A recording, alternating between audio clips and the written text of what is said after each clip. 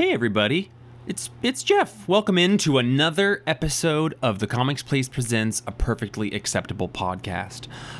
It's a small space that we've carved out in the internet that is generally a bastion of comic book love and camaraderie and support. I say usually because when I said hi this week, it's Jeff, and it's just Jeff. It's just Jeff. You may not know, but Django, our fearless comrade, is in New Orleans, or actually who knows where he is right now. He's driving from New Orleans to Los Angeles, and Colette and I are flying down to Los Angeles so that the three of us can do a tour of comic shops, talk to people about Comic Shop Assistant, just do a owner's manager retreat, which we try to do once a year, and get a bunch of good ideas and, you know, remember that we love each other in the industry, which can be easy to forget at times, although not too much lately. I'm going to be honest. I've been pretty riding high on comic books. Anyway, all that to say, this week, because we're headed out of town, Django's not around, we didn't have time to get Roman and I together, sadly. So I am dropping in to tell you briefly about some of the comic books that came out this week that I read and loved. And then we're going to get you into the most recent episode of the Data Bros, with the side hustle podcast Django, myself, and our good friend Brian Garside have been putting out. Pretty pleased with it. Quite pleased with it so far. Also pretty excited. I recorded a bunch of music and sent it all to Brian so he could figure out like intro, outro music and like, you know, bits, you know, little themes for bits. Sent him like 12 or 13 tracks and he was like, these are all pretty bad, bud. And I was like, well, I worked so hard, Brian. And he was like, yeah, well, I'm going to need you to work harder. So I went back into the cave, worked harder, sent him 10 more songs that were actually just 10 of the 12 songs I had originally sent him. And he said he really liked a couple of them. So anyway, I gotta question his reliability as a producer, but certainly not as a man, because I love Brian Garside. So anyway, after I tell you briefly about some comics, you'll be able to listen to the most recent episode of Data Bros, hear that intro, outro music, and yeah, we're pretty proud of that show and the direction it's taken, and we've gotten some really good feedback about it. So even if it thinks it's something that might be a little bit boring, you know, maybe give it a listen after this. Okay. Things that came out this week. Spoiler warning, probably not. It was a fifth week, which means, as you know by now, it was a pretty small output. Usually DC will put out like annuals and stuff because comics are supposed to come out once a month, you know? So we had things like the Batman and Robin 24 annual, Batman Superman World's Finest 2024 annual. We had the Trinity special, which reprints a bunch of the back matter that Tom King's Wonder Woman book has been putting out, which is awesome because those kids, people love those kids. Yeah, handful of things, but I think I want to start this week talking about Moon Man came out from Image Comics, #1. This is written by Scott Kid Cudi Mescudi.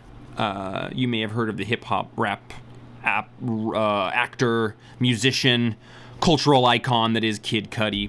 He, his first album, Man on the Moon, came out in probably like 2008. And for my generation, that was the year I graduated high school, it was a pretty huge record. I love it. I still love it to this day. He's had a pretty large career of albums. Very few of them are not worth listening to. Like I said, I'm a huge fan. The production is awesome. His melodies are great. Some kind of pioneered sad boy rap, which is very cool. You probably don't need me to be telling you about Kid Cudi because this is a comic podcast, but it's cool to have the world of comic books collide with the world of music that I love very, very much. You're going to hear a lot of ums in here, you guys, because I can't just like stop talking and trust that Django or Roman will say something. So bear with me. This is sort of a sad astronaut book. Kid Cudi has loved comics his whole life, always wanted to make comics, and has been writing this, and the art is pretty great as well. The protagonist obviously looks like Kid Cudi himself, superpower astronaut, kind of in the future story. A lot of the trappings that you normally see in sort of an actor or artist or musician turned comic writer is way too wordy, flow problems, not relying on the art to tell the story. And all things considered, I don't I think that they did really well with that. I didn't see a lot of those hangups that oftentimes are associated with, a first writer thing. So if you are interested in music, or if you are just checking out Image Comics, I do think Moon Man is a good book. It's not a one-shot. It's going to be a mini-series. I don't think it's reinventing the wheel. It's not a brand new thing. But if you have experienced his music or you like the rap genre, I think you get a real tickle from reading this comic book. So I'm going to put it out there. You guys should check out Moon Man. We've got some more of them at the comic shop. I'm going to give that one an 8.5. That's what I'm going to do. I thought it was a real good comic. Another book that came out this week was Titans Beast World number 6. Obviously, Tom Taylor and Ivan Reis. This brings Titans Beast World to a close.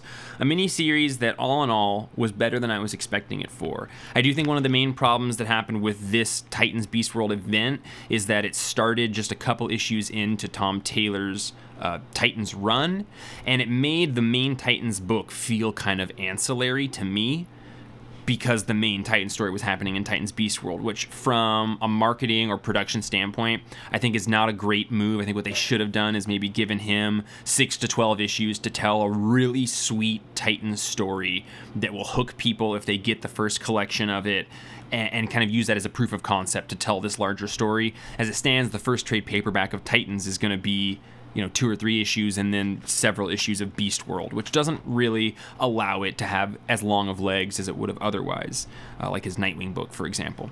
All that said, it was a pretty good event. Gar is brought back to life at the end. Amanda Waller is kind of risen to power, which, we mentioned last time on the podcast. She, hit and miss with me on Amanda Waller, mostly misses, but if the reason she's been appearing in all of these books for the last year and a half or so is because they're excited to develop in a slow, logical, methodical way Amanda Waller is a large, big bad in Buffy language, I think that they did it correctly. I think I hope incorrectly assumed that she was just in a lot of books because she was in movies. The Suicide Squad movie had done well, even though the cinematic universe is largely moving on from it. But it's good to have her being well developed as a character that is a threat and is annoying. So I'm warming to her presence and all sorts of stuff.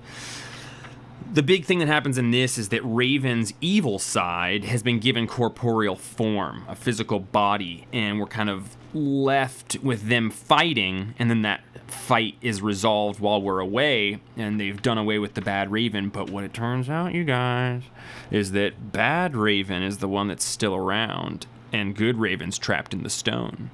So, not something I've never seen before, but I think it's going to be a nice little hook for the Titans series moving forward with Tom Taylor. There's some really nice art in here. Ivan Reis really brings his A game, which is cool. You get a lot of the Titans doing awesome stuff to wrap up this battle. It was pretty good. Titans Beast World number 6. I think it's a good mini-series. It's not like in the Blackest Night echelon of things, but it's in a solid B tier. I'm going to give this issue and the event itself, I'm going to give this issue an 8, and I'm going to give the event itself an 8 as well. Yeah, well done, buddies. Duke number 2 came out this week from Image Comics, written by Joshua Williamson, art by Tom Riley. I'm a Transformers boy who's getting dragged into the G.I. Joe world. I've always looked down on the G.I. Joe because it's so pro-America, pro-military. I don't know. That's always been a big turnoff for me. But the art in this is fantastic, and it's so tied into the Transformers universe that I'm totally on board for it. The character Duke kind of goes around and sees a bunch of other people that we know are G.I. Joes. We know, even though I don't know about G.I. Joe. At the end, you got a battle. You got a car chase. You get a great cross section of the G.I. Joe base, like the cutout like Jack Kirby used to do with the Baxter Building. And at the end, we see Baroness is there, who we know is a bad lady Cobra person. I think if you like G.I. Joe, you're probably ecstatic about this in Cobra Commander currently. I am not a huge G.I. Joe-man, but I'm still enjoying this quite a bit. It was probably the first book I read in my stack of comics this week because this Energon universe is so exciting for me. I'm absolutely adoring it. So yeah, this continued that along real well. I think I like Cobra Commander a bit more than this one. This is probably my bottom of the 3, but that's, it's still a high tier, and someone's got to believe Duke that he got hit by a Transformer, right? Someone's got to believe that.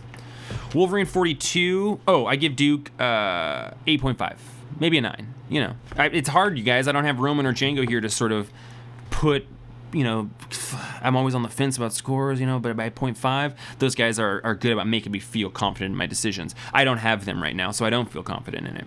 Wolverine 42 continues the Wolverine versus Sabretooth stuff that's been going on. I guess it's worth mentioning because it's super brutal. Marvel has that Blood Hunt series coming out that's going to have like adult-only versions of it. So there's going to be more violence, and I don't know, I hope they do a sexy one at some point, because I wouldn't mind.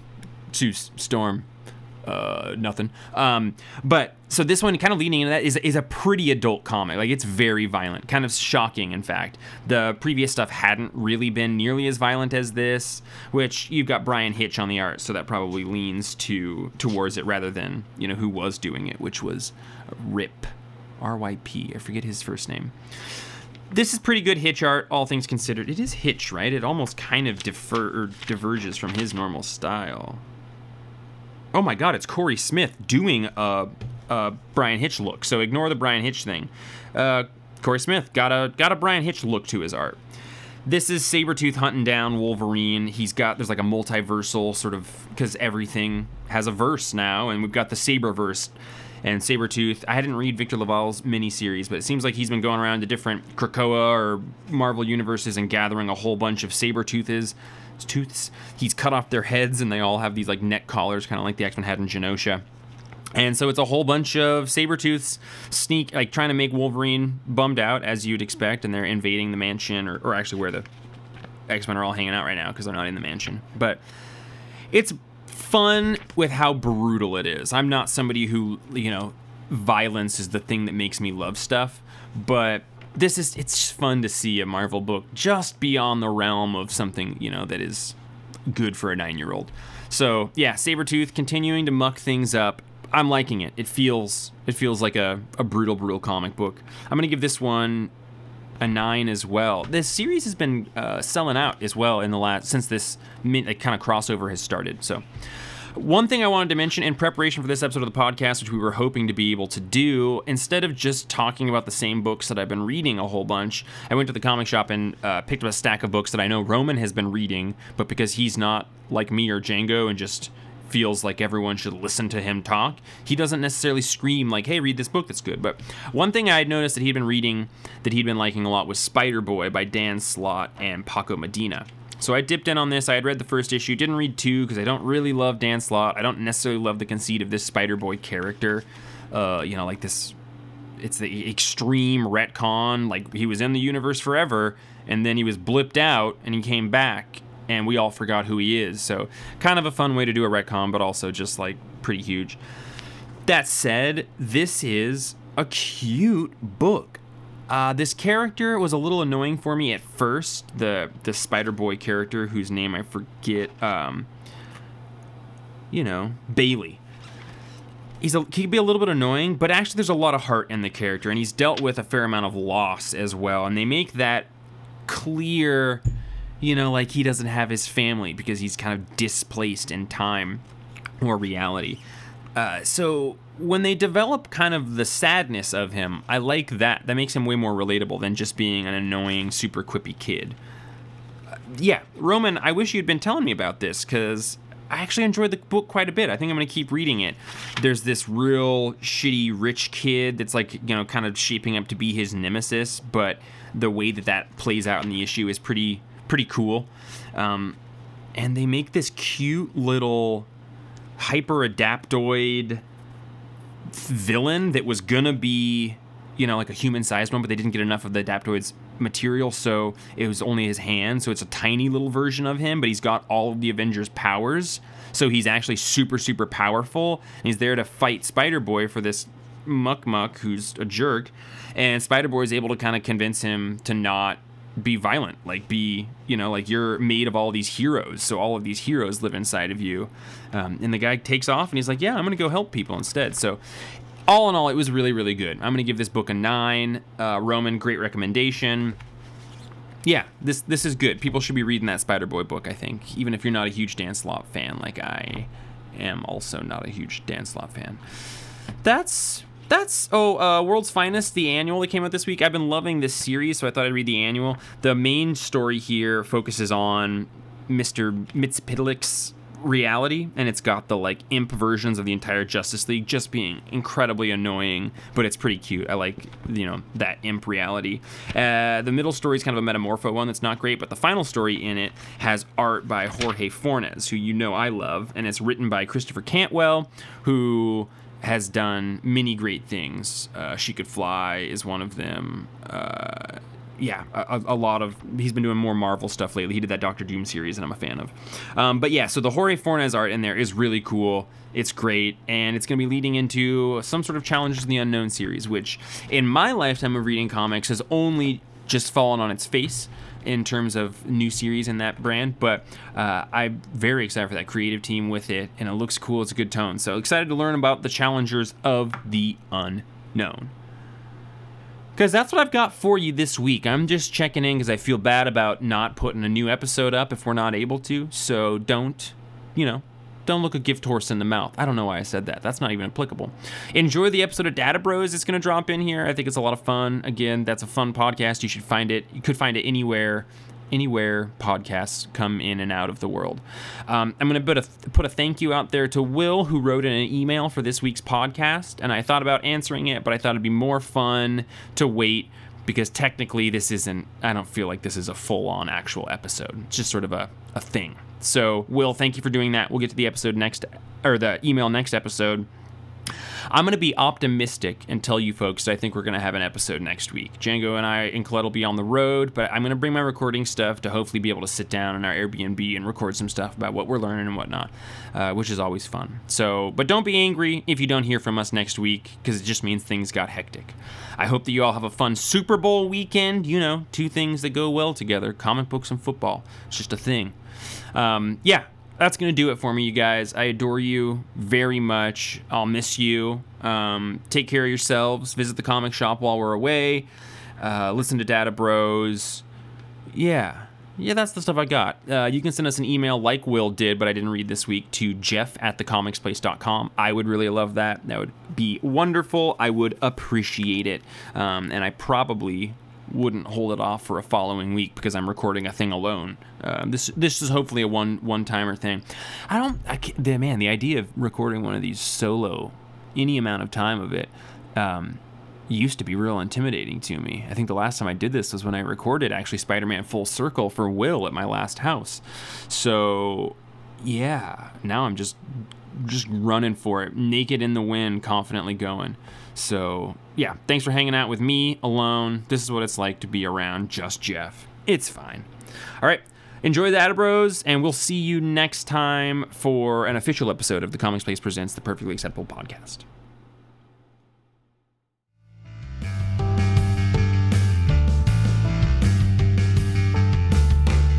Coming to you from top secret field offices worldwide, these brave men and women fight a battle for truth, justice, and good, clean data. These agents of change make up the Bureau of Records, Objects, and Standards.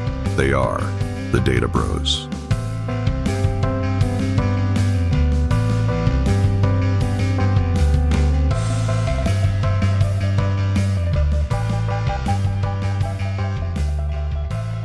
Welcome to Data Bros, a comic book industry podcast talking about comics, comic data, comic book retail, and running a modern comic shop.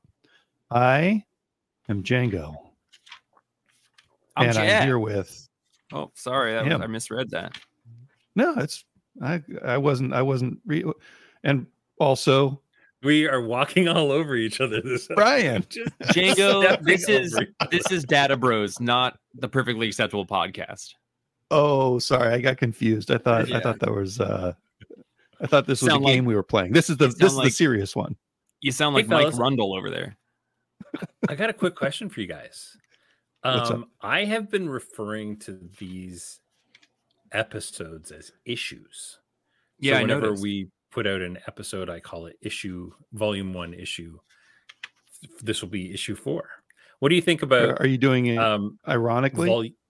No, using the volume tag for issues versus the volume tag for episodes. Is that reasonable? The Comet Standard, Django. issues. Well, I mean, I would say the volumes would be more like seasons for us. This is right? bad content. This is bad content. All right, right into data broification. Jeff Figley, ladies and gentlemen, that was episode 0. The sausage should have been covered there. Our bellwether. Never, yeah. This is terrible content. Folks, we don't want to waste your time. So we're going to get right into Jeff theme song. On the topic of wasting time. Yeah. I have only been listening to the Full House theme on repeat, trying to find inspiration for this one. Right now, it is a note for note copy of the Full House theme. So I thought broification was going to be like, I thought we were going for like. No, I agree with Django. It sounds professional. It sounds professional. Fine. Hey, let's talk about something a little bit sad this week. Oh, no. There were a lot of shops that we lost in 2023. Right off the top of my head, there's Jeffrey Comics and Heidi Ho Comics in California, opened in 1977. One of the first comic shops like ever, and they shut down. The owners retired. We saw a lot of shops in California close. Heroes Comics in Fresno, who was a managed comic store. The owner, Dave Allred, retired after 34 years in business. He said he was going to, is it pilot boats or is it float boat? What do you do with a boat? Do you drive a boat? You sail it. Yeah, you sail well, it. he wasn't sailing though, because it was a motorized boat. So do you motor a boat? Oh, no. Sorry. Federalism. You're thinking of, sailing means a lot of things. So you can sail a motorboat. Absolutely. The Titanic, Right, one of the saddest sailboat sinkings of all time.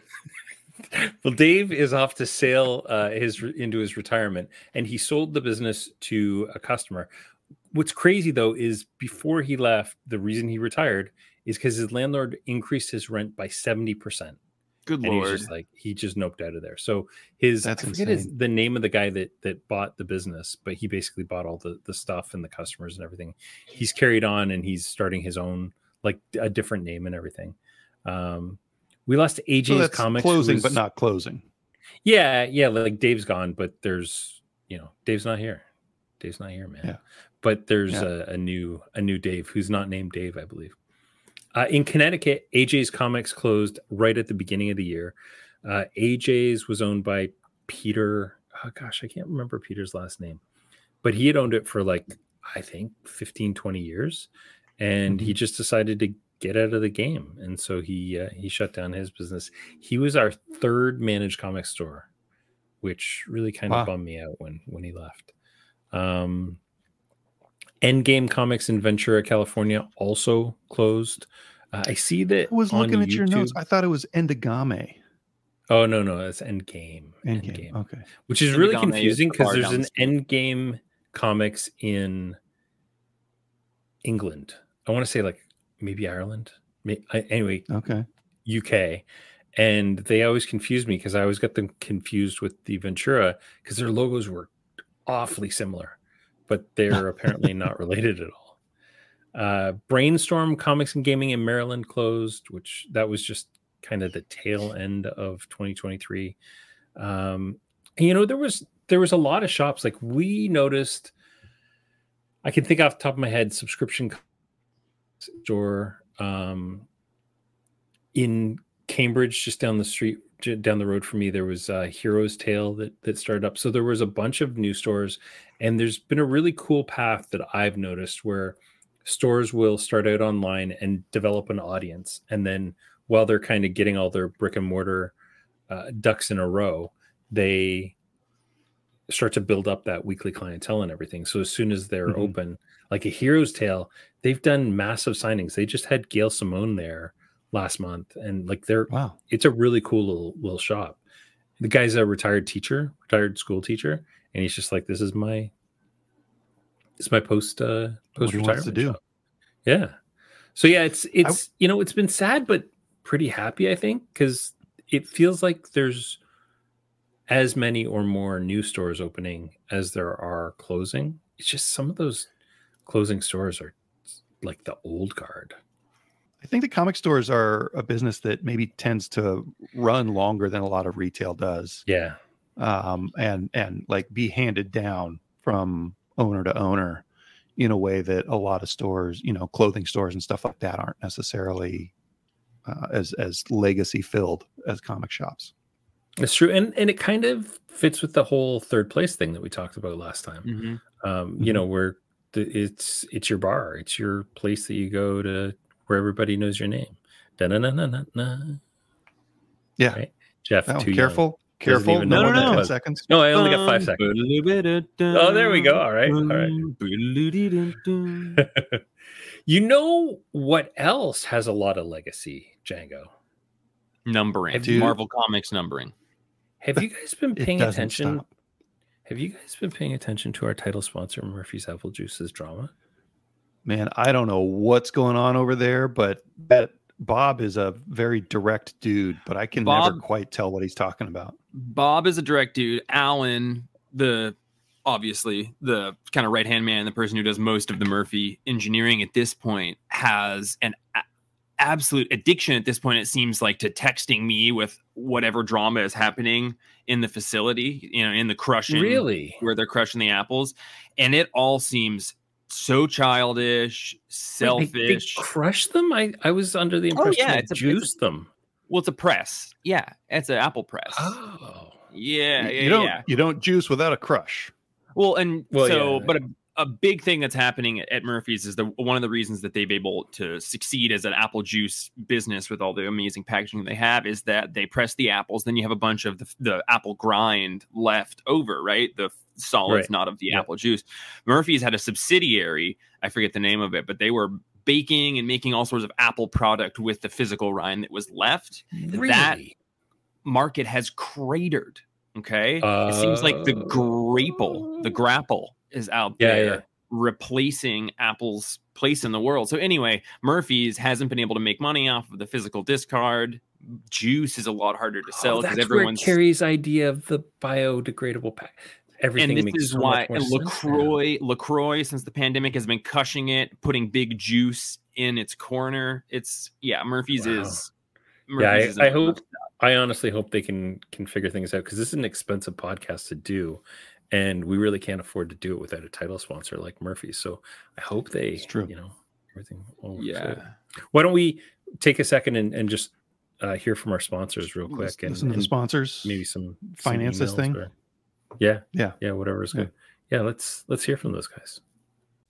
Hi there, it's Carrie from Murphy's Apple Juice, and I'm here to announce more exciting news here at Murphy's. We're moving full steam ahead with our industry-leading 100% compostable, fruit-based packaging, and to that end, we'll be moving out some inventory.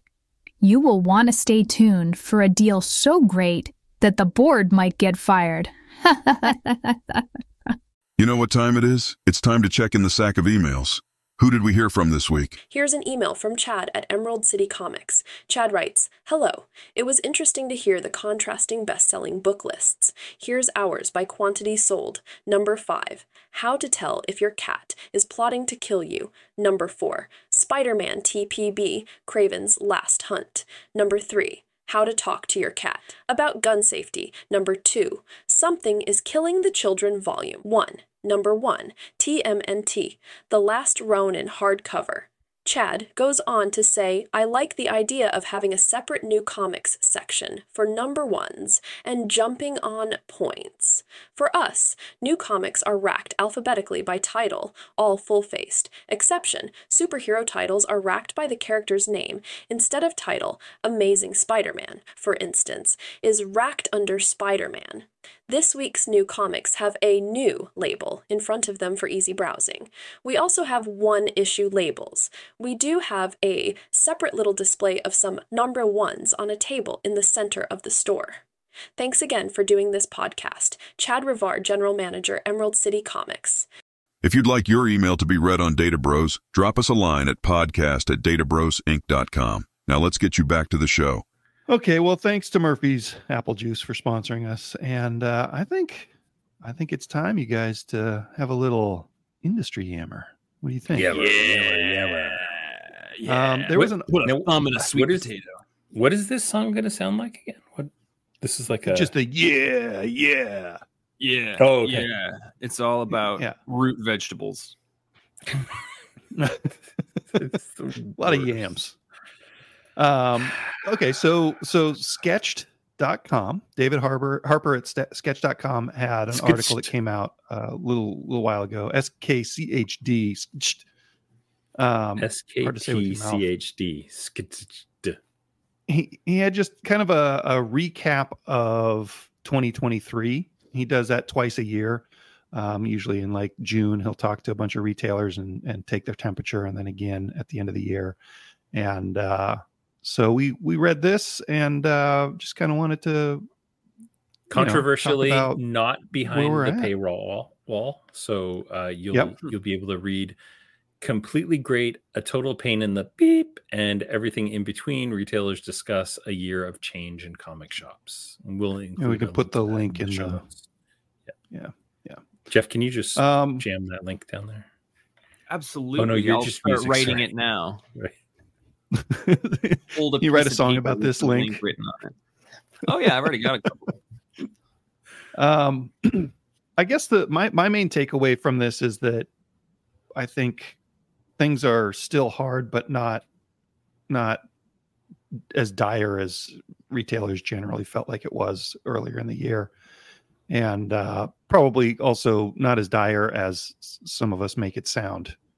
There was a really nice quote in there that somebody had said to the effect of the comics industry isn't one industry, it's 2,500 industries, which I think there's a lot of truth to, because reading the complaints from some stores don't apply to our store at all. Reading the things that work well for other stores might not be working well for our store. Django and I run a shop in Bellingham, which is a unique thing about the comics industry. I think it's really cool that it's such a small industry and people know each other and there's a real sense of identity within a community. But it also means that with that, you get a lot of people complaining that things are going poorly. It might not be applicable to everyone. I think this article kind of focused on a lot of the doom and gloom that is put forth from retailers, and then sort of showed the truth to that, but also where that didn't come to fruition and how 2023 ultimately did end a bit better than it started. But it's always really interesting within comics to see who is upset about what, right? There's always somebody yelling about something. Yeah. And and it was Ryan Higgins who said that about there being 2,500 comic industries, and that's so spot on. Yeah. And I think there's that's funny because I always joke that we have 180 comic shops that use Managed Comics, and they use it 273 different ways, which I think is true for anything, right? Like pretty accurate. What I think is really interesting is like going back to the 2,500 different kind of industries. A lot of the problems that individual shops have are very geographically kind of, a good example was California. Like rents in California went out of control. Also, I believe minimum wage went up quite substantially in California. So places like that are going to see too. For sure. Yeah. And you're going to see a big difference compared to like, I don't know, let's say Ontario, where our minimum wage only went up like 30 cents an hour this year. But there's places where minimum wage went up. What did yours go up? Went up $1. Right, well, it's pegged to the state minimum wage. So our city is $1 above the state minimum wage, and then next year in like May it goes up to $2 above the state minimum wage. And I would be astounded if the state didn't raise it. Yeah, right. So like we may be at $22 an hour as a minimum wage, in 2 or 3 years. Are you serious? Yeah. Now ask us ask us if we can raise the price of our hamburgers. No, we don't sell hamburgers, Brian. Yeah. I know. No, they stamp that MSRP right on the cover. Your hamburgers are wow, that's amazing. So in Ontario, I think ours this year is now $16.50 an hour, or maybe It's something like that. That's one of those things that I should have done research, which is a Google search. Ontario minimum wage 2024 is now $16.55 an hour, which went up, I believe, marginally from last year.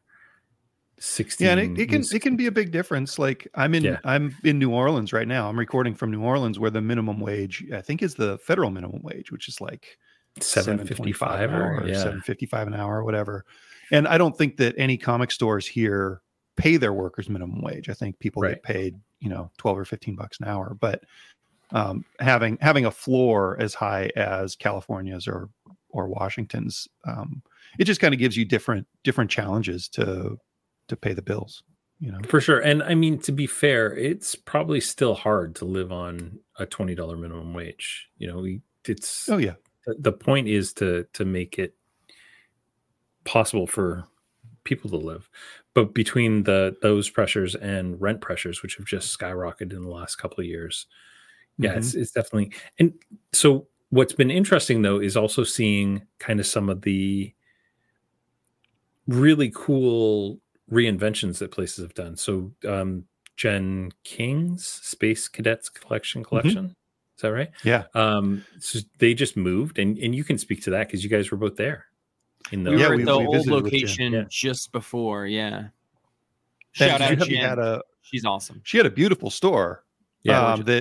And you could tell that she had spent a lot of time kind of arranging it and growing. Like you could see where they had knocked down a wall and moved, expanded the store into the next unit. And it's a wonderful store. And now I feel like, Jeff, we got to go back to Texas and see the new one. Yeah, we should do that in a couple of weeks.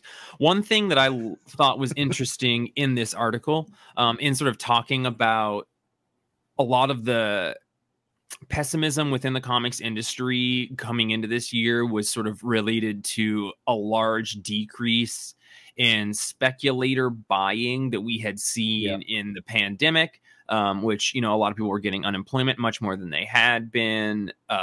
There was, all sorts of things that money could be being used on, rent pauses. So there was a huge amount of like speculator buying as well. But it was just interesting in the quote here. A lot of the decline came from the dissipating speculator market as new key issues and variant covers tanked in 2023. And I just think that the speculator portion of our industry is a really interesting one. And I used to feel strongly for the first handful of years that I was working at the comic shop that if a speculator comes in and wants to buy things, if something is going up, it wasn't my place to try and immediately increase the price of it to match the market and stuff. Because what I was, a belief I was holding was that there are several sub industries within the comics industry, like retails are one part of it. But for the entire ecosystem of comic books to be able to be as healthy as it is, there has to be those speculators, those people who are buying it, whether to make money or because it's a fun way that they spend their time doing that stuff. But it seems like in the last handful of years, comic shops have worked really hard to combat speculators. And even at our store, there has been a sort of shift for a variety of reasons. But now, Django and I will be trying to get that extra dollar to match that industry stuff. Those speculator things, this is selling for $9 on eBay, we should sell it for that.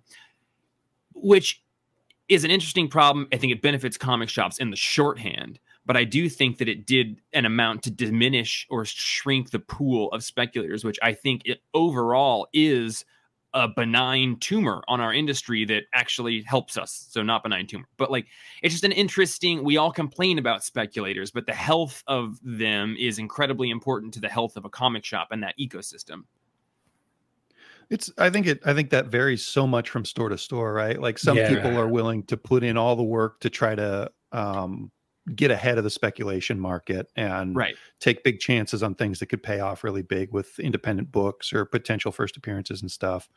I think in our store, I feel like we found that people buying a whole bunch of copies of an early issue hurts us more than it helps us. And that's okay with me to not be, letting them tap us out of a book that our readers might want. But yeah, it is definitely a part of the industry that I don't think is going to go away. I think it's calming down, thank God, because it was way out of control for a couple of years there. it's just shops complain about the speculeeches and the speculators and all that stuff, right? And they can certainly annoy me, but they're also a component to the health and strength of the industry. So like being able to not view them as people that we're specifically at odds with, because now we're concerned about the industry because that buying isn't there. Yeah. Well, I think speculators are important in the run up to a book, and they become increasingly destructive as that book gains popularity once it's been released. So if speculators are really, really hyped about something 3 weeks before it comes out, that's an awesome thing. And we need more of that. But when speculators get pumped about Ultimate Spider-Man #1, 8 days after it's come out, and you're going to sell less copies of #2 because those speculators have managed to snag all the #1s, that's where it becomes destructive. Now, I think the comics companies have done a really good job of combating that by creating second prints quickly for these big books. Like Ultimate Spider-Man already has a second print that will be out before #2 hits the shelves. That's a great thing. What's weird though is that like there's a 1 in 25 cover of Ultimate Spider-Man #1 printing #2, and it's just like that's gross. That's encouraging speculation on serving that part of the market. I guess so. I mean, we don't really play the ratio variant on reprint game. I can't think of a time that we would have ordered enough reprints to merit that. But I agree and disagree with that point, Brian. I think speculation before a thing comes out is very good, but then people have ordered it in the numbers that makes it not scarce, which is good for our business. But if that's the case, then we don't have those things that are scarce that become exciting to look for. I'm of two minds, because on a comic book standpoint, as retailers, I want to get comics in the hands of people. I'm a huge record collector. Scarce records don't bum me out. It gets me excited. It increases the work that I want to do to find it. It increases my going to a record store to look through used record bins to hopefully stumble across that stuff, which spurs sales of new items. It's a working relationship that they all have. And I think to like fight it and deny it is sort of, fighting a limb or something. Yeah. It's an ecosystem. It's an ecosystem. Scarcity is a bit of a weird thing with comics, because at the top end, you have Batman printing 165,000 copies. Like I just read, there's something that's coming out soon that's going to have like 200,000 Thundercats has 170,000, and it's blowing away all the indie records.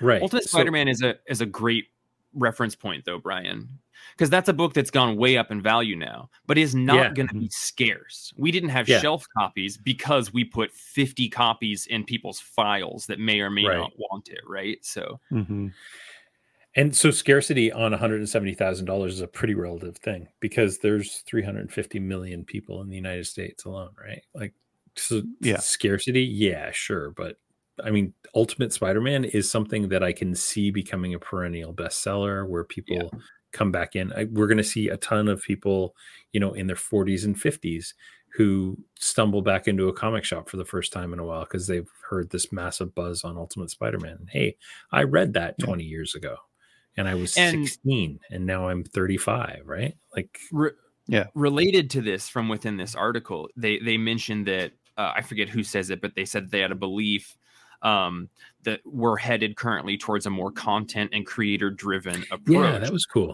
Rather than a collector driven market. And so I was thinking about that and how this current time ecosystem is different than other times. And the last time that I could feel like we were in a very similar spot was the big image boom of like 2012, like Saga, Manhattan Project, Sex Criminals, all that stuff. But at the same time, it was like the best of both worlds, because you had this changing of the guard they're identifying here of more of a creator approach, but there was also a very large speculator portion of that whole thing. All like, the Sex Criminals variants, the fourth printings, all the fun covers and stuff. So, to me, in thinking about that statement of a more creator content. I was like, well, I think that we've been in a similar spot before recently, but I think the difference is the collectability or perceived scarcity or value of the thing was higher then than I think that we are considering it now. I think now we are saying, yeah, it's the creators and not just the stories.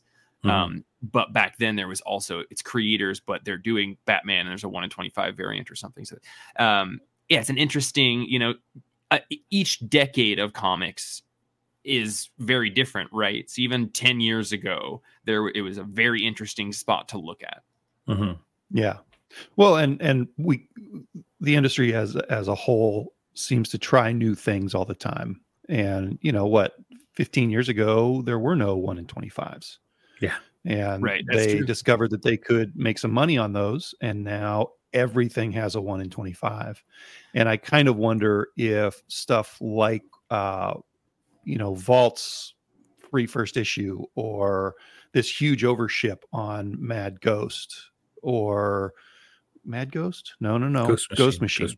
Yeah. Or, like some of these weirdo promotions that these companies are doing, the keeping the Transformers a secret until it got released in Void Rivals. I kind of wonder if we're not kind of casting about for a new kind of model to leverage people's excitement in the way that 1 in 25s used to. Yeah. Right. Yeah. The Saga 1 in 25 is like a very rare, valuable comic, Yeah. It's pretty interesting. I thought it was a great article and a lot of it was more upbeat than we've had in the last few weeks. And I think I appreciate that take on it. Yeah, there was this through line of like, there's a lot of gloom and doom, but like it's kind of because of the small size of the industry and that everyone focuses on kind of the problems within their walls. So we project those outwards. If all you're hearing about is the one bad thing happening in hundreds of different stores, all you're hearing about is bad stuff. There's one thing that really stuck out to me, and I've heard this quite a bit from other stores as well. The quote that I saw was there was a customer at one stage who was buying over 60 single issues a week, and now they barely cracked 25. Yeah. Batista, I think that was, Chris Batista, I want to say. I'm not sure exactly. Yeah, we just had a customer this week. One of our big guys asked to cancel all of his subscriptions, and he'll just kind of go a la carte from here out, which is so kind of scary for a big guy to do that. Yeah, but at the same time, like when I ran our shop, we had a number of folks like that, and they were terrifying to me because what had happened at one point is one of those guys passed away, and he had a huge, he was getting 240 comics a month. And when he passed away, we were stuck for 2 months of getting stuff still trickling in. And he was also buying weird hardcovers and stuff that we would sometimes have to order, 6 months out. And ever since then, I've always been super gun shy of folks like that for two reasons. One, he actually adjusted our discount percentage by 2 full points. So we lost him. Not only did we lose those books, but we lost the money on those books, but we lost discount points. And it made me realize that for our particular business, it was better to have a whole bunch of people who got 60 comics a month than 2 or 3 people who got 500 comics a month. You're putting so many eggs in those individual baskets.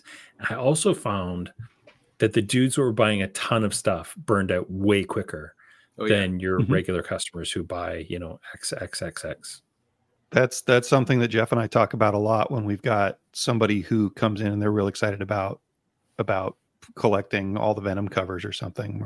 We try to coach them to pull back just a little bit. And hope that they don't fizzle out before and forget to tell us. That seems to be this person who does that. Exactly. Yeah. And I do think publishers are putting out things all of the time that at a rate and with side series enough that if people were to buy them all, they would burn out very quickly. The way comics come out, it seems to be to fill the, saturate the market as much as people could want.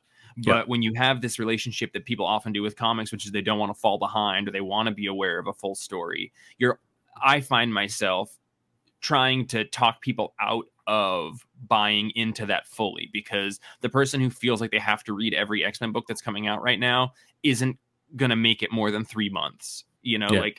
But if you can talk them out of dropping the 2 X books that they are not enjoying, it's going to keep the longevity of the other books going, right? That's a really interesting part of comics, which is you want to be playing into the publisher's games as much as you can, but it is a model that is too much. So you have to be coaching your customers into responsible purchases.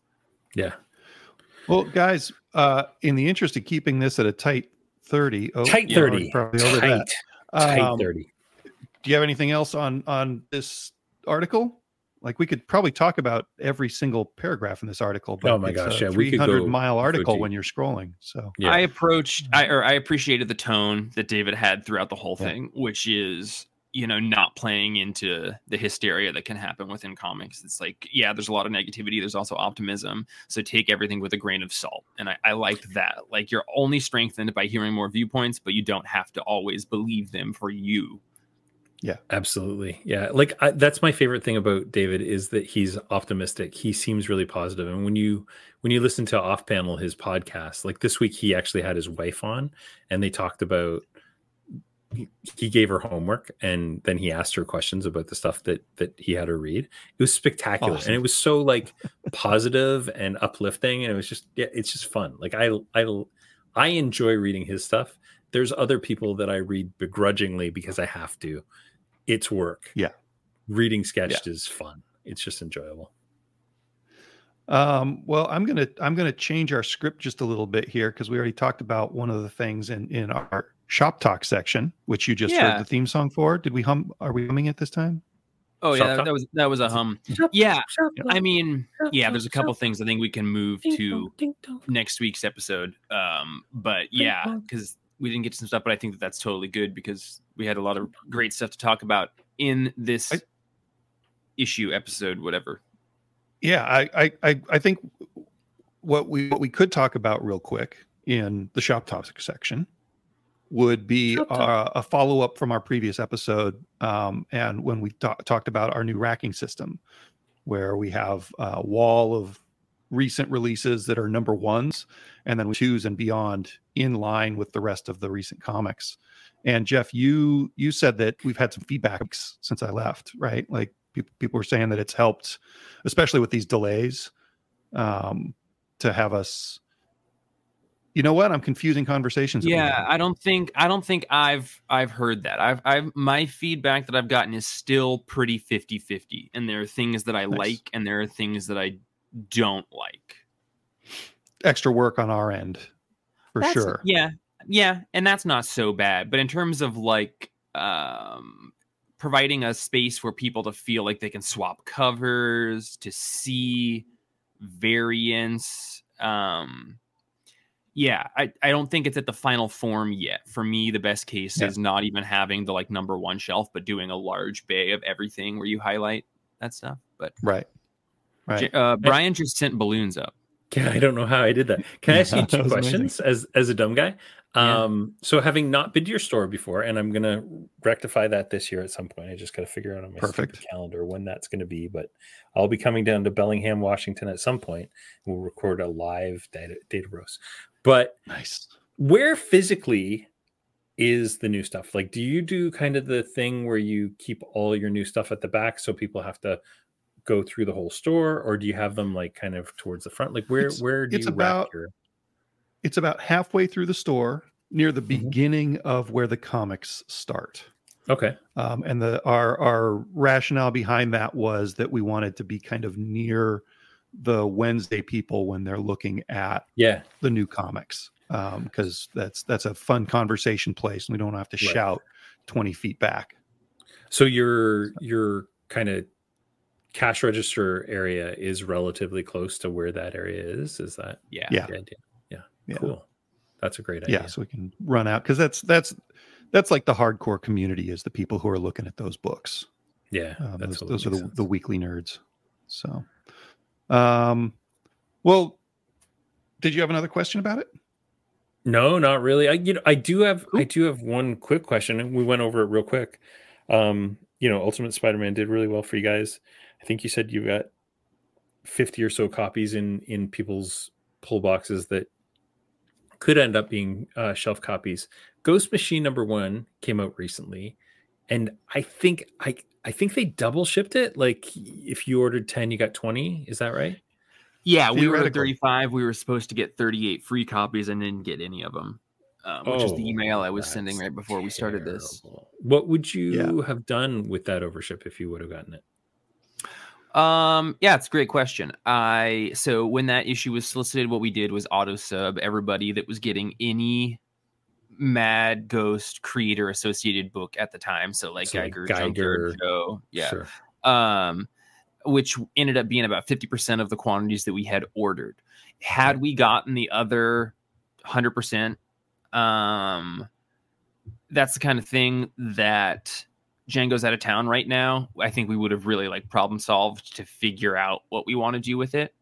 Like whether we want to be selling it half off to people or whether we want to put it in certain people's subscribers that like wouldn't have asked for it and give it to them for free.